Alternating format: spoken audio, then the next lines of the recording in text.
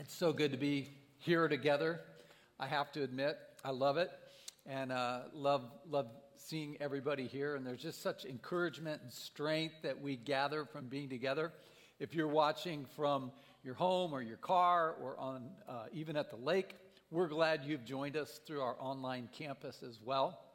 And we pray that God will meet you right where you're at as well. I'm going to take my mask off for a moment.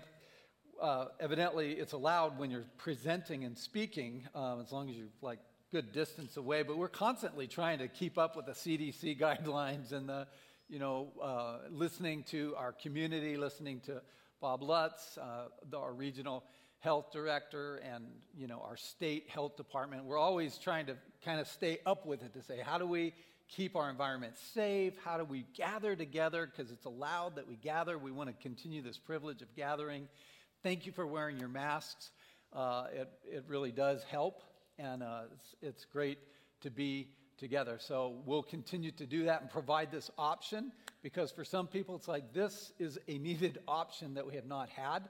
And then others who are watching online, maybe because of still some concerns you have or some real health kind of concerns, or even just not being quite comfortable yet. That's okay. We're glad you're joining us as well from our online campus. And so we like options. Thanks for being a flexible church and a grace-filled church where we're able to give grace to one another, knowing that everybody doesn't have to look at it like through my lens or your lens, right? That there's this allowance to be able to see that, hey, we're in an unprecedented time, and we need to have a lot of grace for one another, knowing that we all have differences of thought and opinion and feelings about what's going on right now. But hey, we are here, and we're going to get into God's Word. We're in a series called Scattered. We've been looking at the book of Acts and going chapter by chapter through the book of Acts. And it's been just a fascinating study as we've gone through it, because the reason why is because it relates so much to where we are today. We need the Holy Spirit in our life. We need the empowerment of God's Spirit in us and in our life right now. And no matter where you're going through, I want you to know that the Holy Spirit is there for you. Jesus hung on the cross. He died. He was buried. He rose again. He ascended to heaven, and he sent back the Spirit to live in our lives and to give us something beyond just human resource. And I need that. You need that, especially in these kind of days that we live in. We need the encouragement that comes from the Holy Spirit and the power that comes from him. Well, in our book of Acts that we've been studying, we see the Holy Spirit empowering the church. We see the church growing and multiplying. We see a persecuted church. We've seen a church that's been bridging racial divides. We've seen a church that's been extending into the Gentile regions all the way to Antioch so far. And today, we're going to look at Acts chapter 12 and talk about a praying church. A praying church. Prayer, not just as like an add-on to your Christian walk, but an essential to seeing God move in powerful ways in our lives, in our families, in our marriages, in our businesses, and in our city. Most people tend to stick with safe prayers, the kind, God bless my food, God, give me travel mercies. God, give me that front row parking place up, in front of the AMC Mall. And we tend to avoid the dangerous prayers that call for deep level change inside us or even in the circumstances surrounding us. You see, every major season of an awakening where the Christian message, where the message of God's grace, the gospel, goes out into a college campus or the workplace or within a church or a community, it happens because of prayer. Persistent, earnest praying. Every single time. In our life group, we read a book called Dangerous Prayers. I don't know if any of you have ever read that before. Dangerous Prayers, written by Craig Rochelle. It's a great book, kind of talking about his own journey, about how he went from being pretty intimidated about praying, feeling very insecure around praying, especially around other people. Maybe some of you can relate to that. I I remember that quite well, feeling intimidated because you get around people that they know the Bible really well and they just feel so confident in praying and they know how to pray long prayers and tie in all kinds of like Bible passages and then end it with "in Jesus' name." And it's like, woo, you're just kind of growing in your prayer time, and it's like, that's new, that's a little different. And Craig's talking about this, the power of prayer, and he kind of lists these different ones. And then there's the competitive prayer, and he said he often fell into that category. He said in his book, "I frequently experienced this kind of prayer one-upmanship with my roommate. He'd pray loud and long, sounding so sure of himself, and he'd display this vast knowledge of God and the Bible." And so Craig said, feeling pressure not to be outdone, I'd up my game, but usually found myself taking it too far. Since I didn't know much about the Bible then, I'd just kind of roll with things that sounded really good and Bible-like. He'd pray, "God, you said in your word that you're not only Jehovah Jireh, but you're also Jehovah Nissan. Yeah. And Lord, you're good. You are good to the last drop. And your word is so sweet, like honey on our lips, and it tastes so good. It's like melts in your mouth and not in your hands. Like a good neighbor, God, you're always there." You got to be careful, right? When you're praying, kind of the one-upmanship, competitive praying, you can get yourself into some deep water there. We get tripped up when we compare our own prayer life to other people. Because God isn't interested in the long and the flowery and the religious. He's interested in the heart that's authentic, that's real, and that's passionate. Sometimes we pray things and they don't happen the way we feel they should have. And it's easy to feel disappointed. It's easy to feel even like, why pray if God's not going to do it like I prayed it? And we need encouragement, don't we? I mean, especially in the days that we live in, we kind of know we should be praying, but it's so easy to just be caught up in all the circumstances and all of the busyness and the stressors that are going on right now rather than spend time praying. Samuel Chadwick, in The Path of Prayer, said this. He said, "The one concern of the devil is to keep the saints from prayer. Our enemy fears nothing from prayerless studies, prayerless work, prayerless religion. He laughs at our toil, mocks at our wisdom, but trembles when we pray. Prayer turns ordinary mortals into men of power. It brings fire, it brings rain, it brings life, it brings God. There is no power like that of prevailing prayer." And so we're going to look this morning at Acts 12 at prevailing prayer, a church that prays, people who pray, and we're going to see what God does and how God works through that prayer. But first, remember from last week, the church was multiplying into the non-Jewish communities like Antioch. Saul and Barnabas spent a year there teaching. There was these great things happening, many people coming to faith. Joy was released. The grace of God was tangible and felt. The poor were being cared for. The Christians were first called Christians in Antioch. Acts chapter 11 tells us that. And here they are doing good for the city. God is good. Things are happening. And then all hell breaks loose in Acts 12. Starting in verse 1, about that time. What time? The time it was all going well. And maybe you've experienced that in your own life where you get these breakthroughs, things are happening, God is good. And then all of a sudden the carpet gets pulled out from underneath and you're wondering, where did this come from? Herod the king laid violent hands on some who belonged to the church. He killed James, the brother of John, with the sword. James was one of the very first disciples who followed Jesus. And on this particular day, he was beheaded. And when when Herod saw that it pleased the Jews, he was a people pleaser, he proceeded to arrest Peter also. So Peter was kept in prison, but earnest prayer was made for him to God by the church. Earnest prayer made for Peter by the church. See, we need each other. There's something powerful that happens when we pray together. I love praying alone.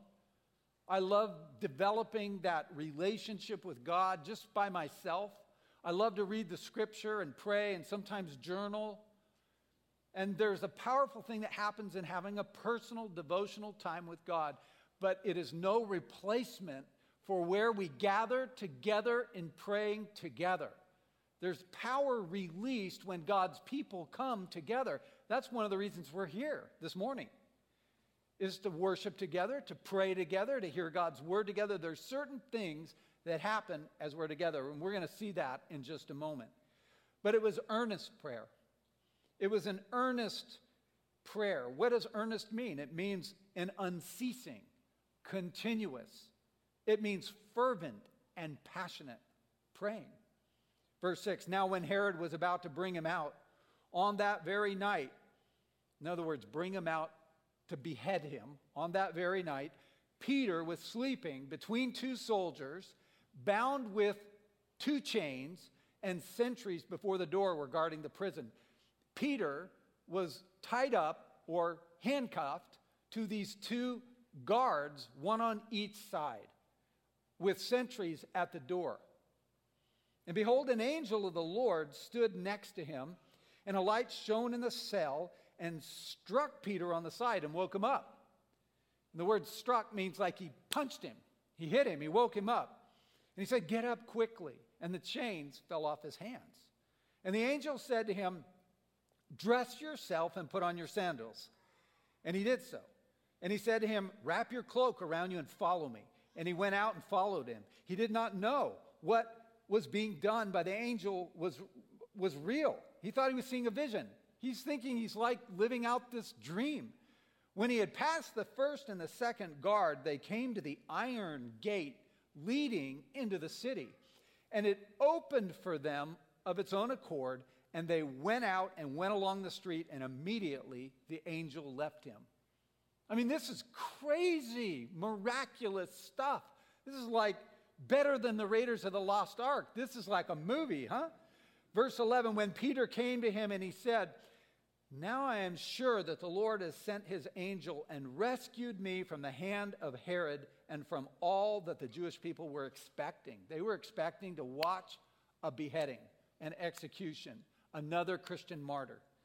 When he realized this, he went to the house of Mary, who was a friend of his, the mother of John, whose other name was Mark, John Mark, where many were gathered together and they were praying. They were praying. They were praying and not giving up. They were praying unceasingly. And when he knocked on the door of the gateway, a servant girl named Rhoda came to answer. Recognizing Peter's voice, in her joy, she didn't open the gate, but she ran back and reported that Peter was standing at the gate. Peter escaped from prison, ready to be beheaded, and he's waiting out in the alley for someone to let him in because she's so excited and freaking out. She goes back to tell the other people, and he's sitting there twiddling his thumbs going, can I come in? They said to her, the disciples who were in there praying, you are out of your mind. But she kept insisting that it was so. And they said, no, it's probably just his angel. Like, he's already dead. It's like a ghost. And that's probably what you saw. But Peter continues to knock. And when they opened, they saw him and were amazed. But motioning to them with his hand to be silent, he described to them how the Lord had brought him out of the prison. And he said, tell these things to James and to the brothers. And then he departed and he went to another place. Crazy story. I want you to see three important things about earnest prayer.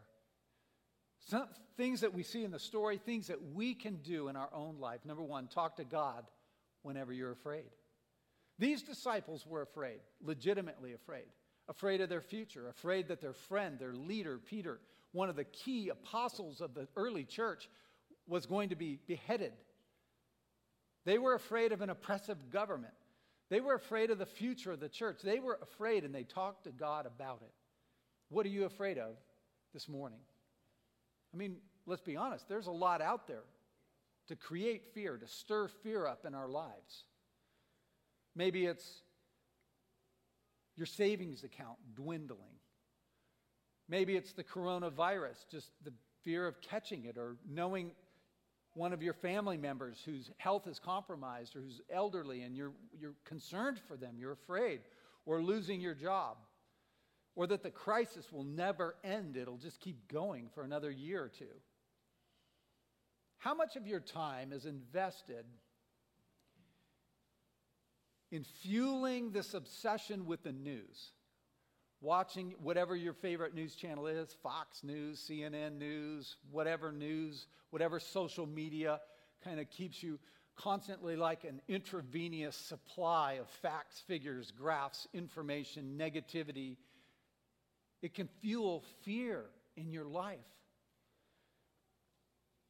I mean, I like to keep up with it. But man, we got to be careful. We got to be careful because it can just fuel these feelings and thoughts and opinions and stress, and it sucks the very life out of your soul. How much time is with news-related stuff and how much is with God's Word?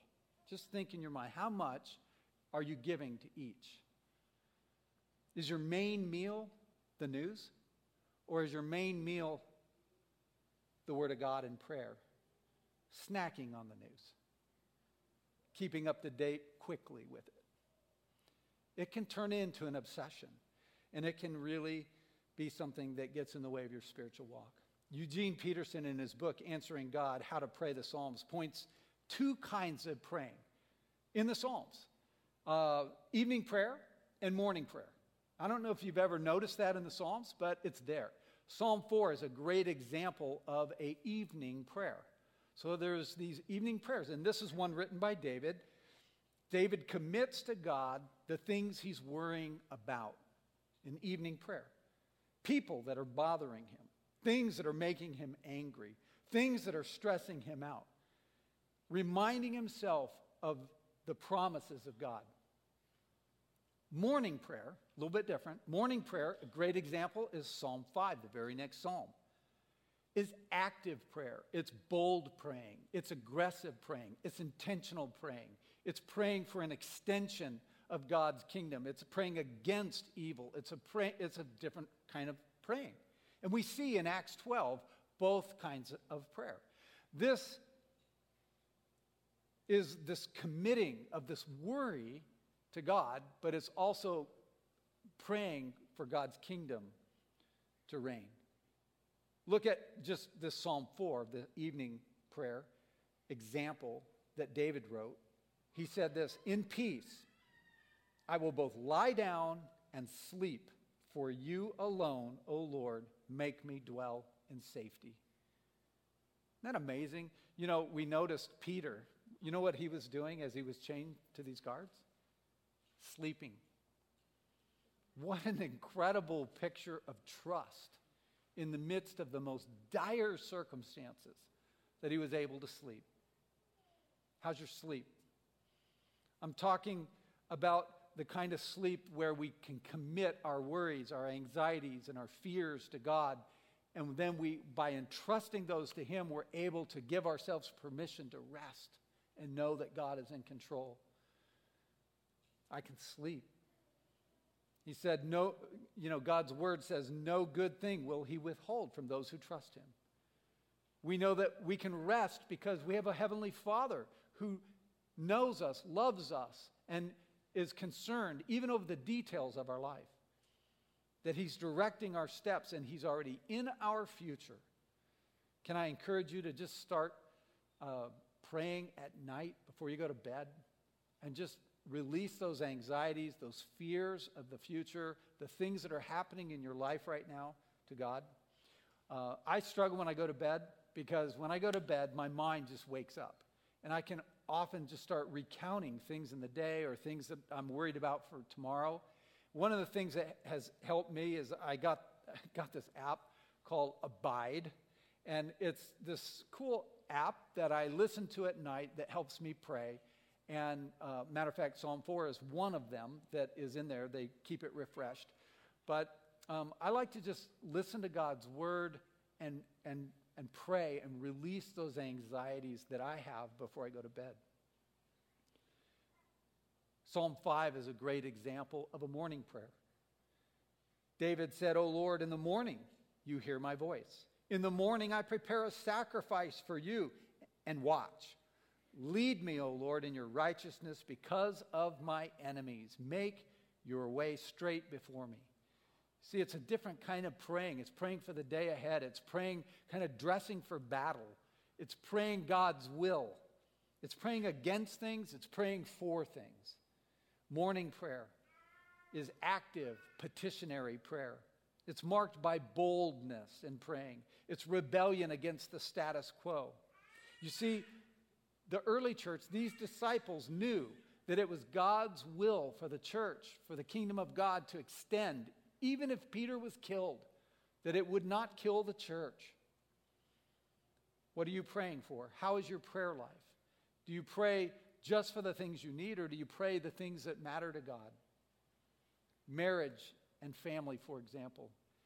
You know, we can pray certain things and know we are in God's will. There are times I pray for things I'm not 100% certain. I mean, let's be real. Sometimes I pray for things I want. Sometimes I pray for perceived needs. Sometimes I pray in a way that I want God to do it a certain way. But there are other things where it's like, no, this is God's will. I can pray this with confidence and boldness. Like, for example, your marriage. He wants you to stay married. He wants your marriage to flourish. He does not want anything to divide you as a married couple. You can pray, even if your marriage is broken and hurting, you can pray in faith for God's will to be done and for that marriage to survive and last and thrive and be healed and get the help it needs. You can pray that with confidence. You can pray over your children with confidence. You can pray over God's saving of other people. God's heart is that all men and women, boys and girls would come to know him. We can pray that and stand in that place.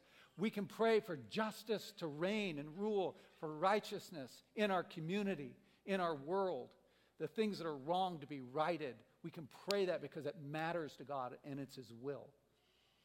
Prayer is a powerful thing, especially when we align ourselves with the will of God. Earnest praying, where you pour your heart out to God. You pour out your worries, your anxieties. Earnest praying, where you boldly pray the advance of the kingdom. Earnest praying, where you don't stop praying just because you see your friend locked up in prison and the circumstances haven't changed yet. You continue to pray. Jesus taught us to pray earnestly and to pray continuously. You remember when he said, I tell you, ask, it will be given to you. Seek, and you will find. Knock, and it will be open to you. For everyone who asks receives, and the one who seeks finds, and to the one who knocks, it will be opened. And he goes on to say it's because God's a good father, and he cares about us. So he says, keep on praying. Peter, he's in prison. The church is praying. They're not giving up. Satan's desire is to divide, to kill, to steal, to destroy. And yet, the scripture teaches us that the gates of hell will not prevail against the church. And so God is at work. God is making some things happen that we could never make happen on our own. So, every time the church prays, things happen.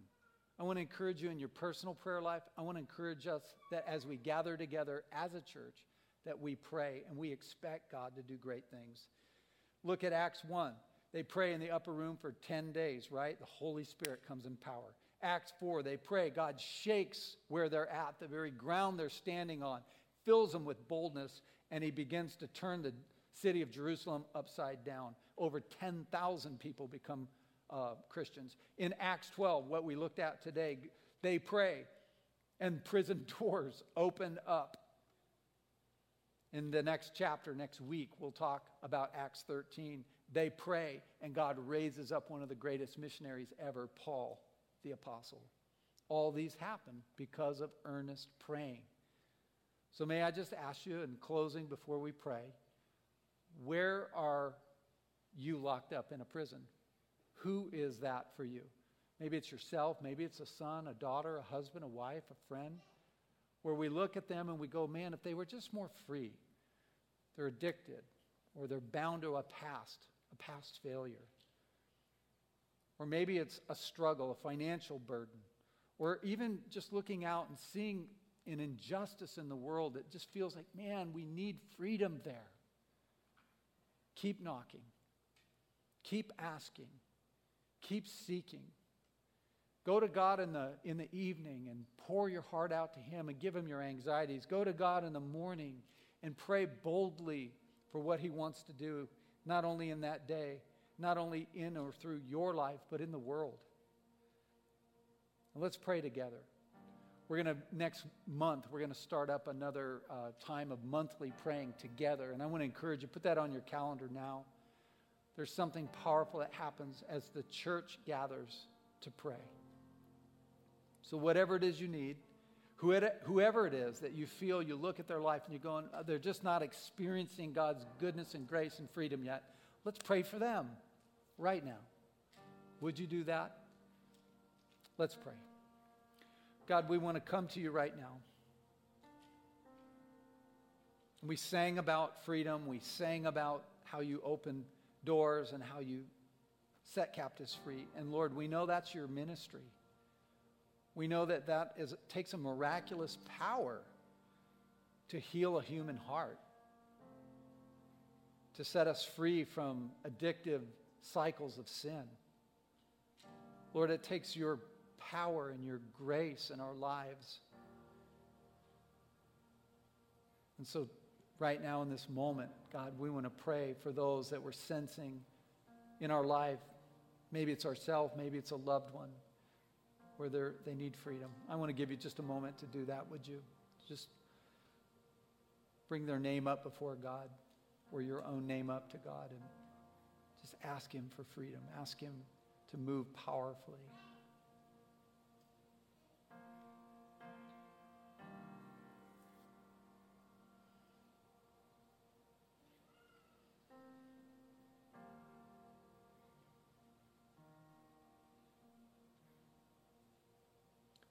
Lord, we also want to pray over our anxieties and fears and pour those out to you today because you care about us. You're a good Father.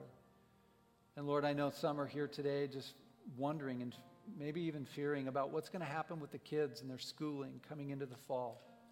Lord, we pray for that. We pray for godly decisions to be made. We pray that you will bring comfort where there's anxiety. We pray for leadership amongst our teachers, administrators, amongst those that are the key decision makers. Lord, we pray that you would go before us and even our children, that we wouldn't have to worry about that, Lord.